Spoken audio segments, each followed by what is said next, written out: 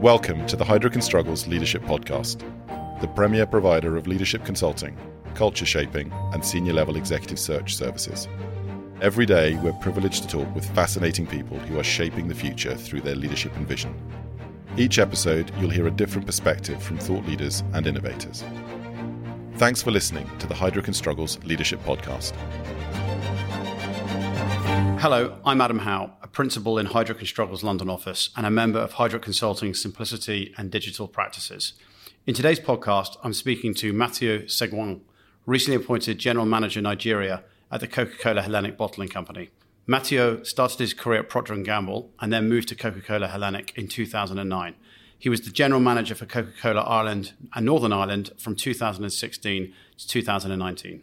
Matthew, welcome, and thank you for taking the time to speak with us today. Thank you, Adam. Matthew, during your tenure as General Manager, Ireland, Northern Ireland at Coca-Cola Hellenic Bottling Company, you led a significant transformation for the business. In the face of significant challenges such as Brexit and the sugar tax, can you tell us where the business started and where you were able to take it?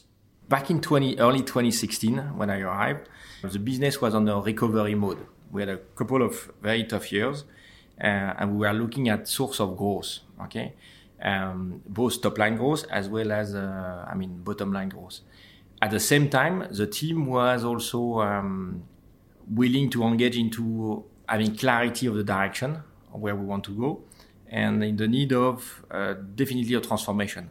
Over the years in our system, the Irish team was enjoying very great reputation, great leaders, however, was basically doing the same thing over and over. And as you know, if you don't grow, if you don't go forward, you can often to go backwards.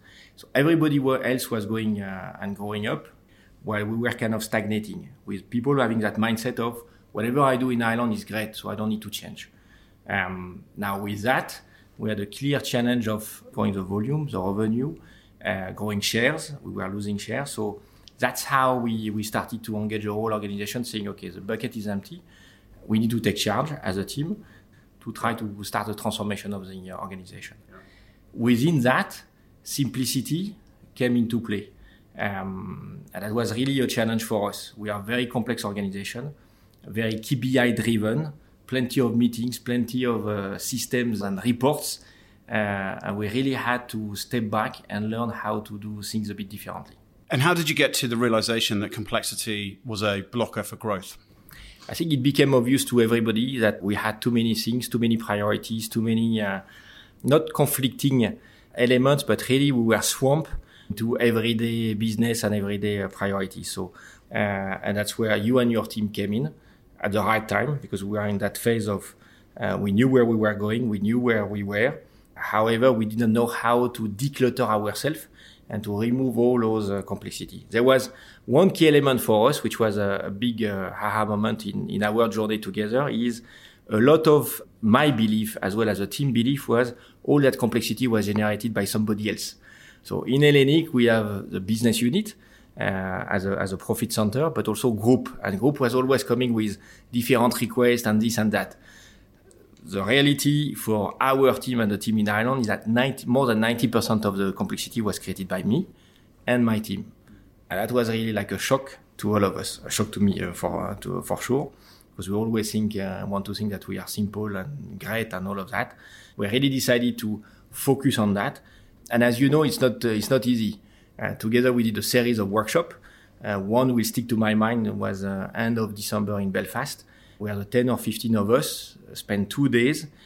We had a wall covered of Post-it, more than 30 or 40 of them. All of them was one idea to kill, to stop doing, and we couldn't agree on one.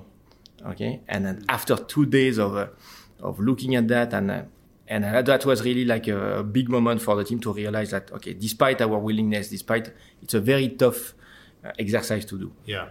And I guess it's interesting, there's a bit of a paradox where it's obvious that this complexity tangles an organization up and can stop growth. And it's quite easy for people to give lots of examples of the complexity and blame group and blame other people. But personally, when it comes to actually stopping things and simplifying things, it's a much more tricky task. Yeah. Why do you think that is? Well, I think there is a comfort into complexity. Okay, it's like when you have your closet full of clothes, Okay, you don't use that costume for the last 5 years, but you want to keep it because one day you will use it. It doesn't work like that. So better get rid of it. Okay, start fresh and clean. One example we had was a daily sales report. Okay, which had 27 tabs. I mean, so many tabs, and I could trace back every of the GMs in Hellenic for the last 10 years. Every one of them has a way to look at the same basic information, but just adding tabs, and the team just keep on doing that because okay, the GM leaves. But you still keep on doing. You never know why, okay? But you never know. Maybe he can come back one day. And it's funny because, me coming now to Nigeria, I find exactly the same. So on the same report, daily sales report, I go back, I think 7 or 8 tabs, and I find the tabs that I left back 5 years ago, which are still up to date. People are doing the report every day. And you've been out for 5 years. I've been out for 5 years, and I go back and I can see the world the way I was seeing it 5 years ago. That's fantastic. But that's back to your question. I think we are just, used to that. And then people don't just question the simple stuff. Another one was to question ourselves of, if you do those reports, who is looking at them? Most of the time, nobody does. So when you stop them, if nobody has questioned, life is good. Just stop it. And you've alluded to it, experiencing it both in Ireland and more recently in your role in Nigeria. It suggests that culture is a big driver of complexity and therefore a big driver of simplicity if you can reverse the things that create complexity. What are your perspectives on a kind of culture of simplicity? It's comfortable to do the same thing. So, reports, meetings, being there, the fear of missing out and so on. It's really a comfort zone. Once you cut all the crap of complexity and you are in a more simple, you get exposed. It's black and white. There is not a forest of reports and stuff to hide behind. So that creates a culture there is much more room for entrepreneurship, much more room for risk. But you need to make sure that you foster that culture of risk-taking. So it's okay to take risks. It's okay not to do those reports, not to go to those meetings, to cut all that crap. And that's a real change. Now, you realize that some people are very comfortable, some people are not comfortable. One other example is the finance team in Ireland, cutting all those reports and so on. They created more reports, other reports, because that was the element of comfort, as opposed to use that time either to go with the customer, to go with the team, just go home and enjoy life. But this is difficult to change. If the boss stops talking about simplicity, then we default back. So it's really like when you are on the diet, you need to have this mental shift and you need to be perseverant because that takes time, effort. Now, once you live through it, then you're happy. But you need to make sure you're consistent. And playing on the point you make about the boss and, in your case, the general manager, do you have any personal reflections on how you may have created complexity for others in the organization? Or on the flip side of that, have you felt any personal benefits from working in a simpler organization? I'm now trying to refrain myself of asking questions. Meaning, not asking questions not to know, and to not the right question, but asking too many questions or asking people of details. If I ask a question, I better know what I'm going to do with the answer. Okay, because it's just not to ask and then 15 people go and work and then come back with something and I do nothing about it. So that's a big reflection of me. When it comes to more simple way of working, it works much better and there is a lot of things you can kill by kill that complexity and not doing a lot of, and then spend time out there with customers, spend time with stakeholders, spend time with out in the market, away from the meeting rooms. And that's liberating. Again, an example in Nigeria, I'm moving now the team is used to 5, 6, 7 hours of meeting every week. And I said, it's not going to happen like that. So we're limiting our weekly meeting in 2 hours. But by 5 o'clock, they don't know what to do. Okay, but it's 5 o'clock. So what do we do now? No, we stop. You go back to work. You do whatever you want. But I can't. Physically, I cannot. Okay, my brain doesn't function anymore. So off you go. Yeah. And there's a link, I guess, going back to the imperative for growth within Ireland. If you're able to create capacity, seeing customers, talking to customers, spending time on innovation is more likely to drive both bottom line and top line growth compared to spending a lot of time doing business with ourselves. From complexity to agility, there is a piece in the middle that we usually forget, which is simplicity. You need to take stuff out to be able to put stuff back in. And the stuff back in is really what matters. We always say that, but we don't do it enough, which is the best decisions are taken in the market with customer, with the team, with the stakeholders. And you need to create capacity and time for that. And space in your head, but also, physical time. And that's what we've been doing both in Ireland even more now coming to Nigeria, killing all those time spent in meetings, looking at reports, looking backward instead of forward. That creates a lot of space and a lot of time to take the right decision and meet the right people out there in the market.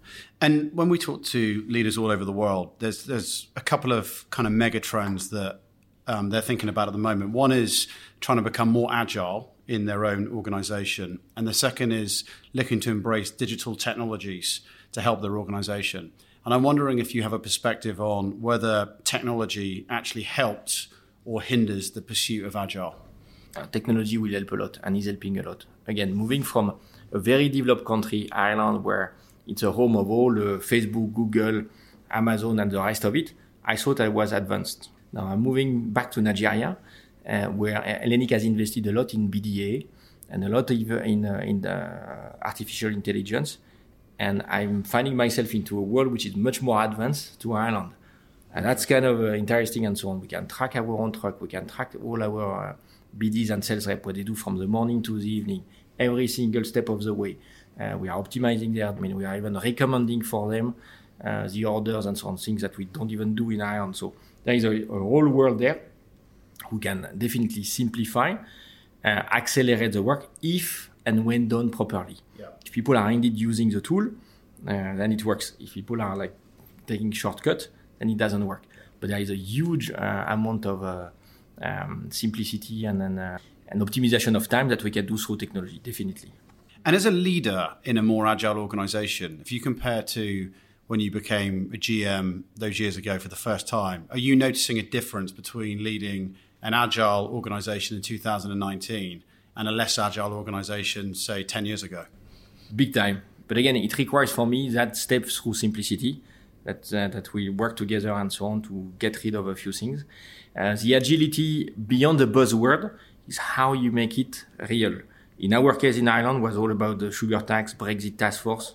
But all those work in task force, in simple team, working on a common interest and so on, really worked. We are replaying the same thing in Nigeria, in a very different environment, much more chaotic, but the same principle applies. And that worked very well. And when you look at leaders in the organizations that you're leading, and you're thinking about a more agile organization, what are some of the leadership characteristics that you look for in somebody? The way to embrace change is one of them.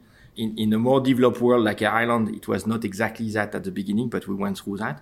In a world of Nigeria where it's chaotic and people add that in them. However, when you bring talent from outside of Nigeria, they have to embrace it quickly. The ability to explain easily and clearly and focus on a few key priorities. It works everywhere, both in developed market as well as in developing market. If you change direction every single day, it doesn't work. If you're able to cope with the uncertainty, find a way to make it happen, then it's brilliant. And just a final question. What advice do you have for other leaders as they think about how diversity and inclusion efforts add value to their business? Let me tell you a story. When I came to Ireland, my team, the leadership team, was less than 10% female.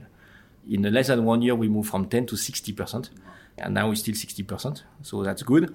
And we want to do that. Same at the lower level. We were at 20%. We are now at, I think, 35 to 40. So we joined in Ireland the club of 30 plus across all. I'm talking here simple gender diversity. I'm now going to Nigeria, where 90% of our customers are women. However, in the business, I am in the same situation that I was back 4 years ago, which in my lead team, I have only had 2 female out of 15 people. Wow. That's going to change big time. My team knows, because we need the diversity, we need the inclusion, we have to change. And how did you achieve that within Ireland? It's setting very clear criteria and very clear objective, which is, if I have 2 people which are as good as each other, men and women, I will go for the women. I will not compromise and I will never compromise on quality. Mm-hmm. So again, if it's the other way around and the man is by far, the man will get the job. Otherwise, the woman will get the job. Otherwise, it's going to take us years to get where we are. So that's one. The other one is how you work on maternity. So when women go on maternity leave, they know that they have the job coming back, that we take care of them, that it's not like a showstopper. But in the life of a woman in a career life, professional life, there are different time of priority. So when you have younger kids, you want to take more time for the kids and so on. And it's okay. But when the kid is 9, 10 years old, then people are back in the track, full blast. You just have to leverage, listen to what people are telling you, and find a way. And the whole team is 10 times better now than it was 4 years ago. Hopefully in Nigeria, it's going to be the same as well. Matthew, thank you very much for making the time to speak with us today. We wish you all the best in your journey as General Manager at Coca-Cola Hellenic Bottling Company, Nigeria. Thank you, Adam. Thank you. See you soon. Thanks for listening to the Heidrick & Struggles Leadership Podcast. To make sure you don't miss more future-shaping ideas and conversations, please subscribe to our channel on the podcast app. And if you're listening via LinkedIn, Twitter, or YouTube, why not share this with your connections? Until next time.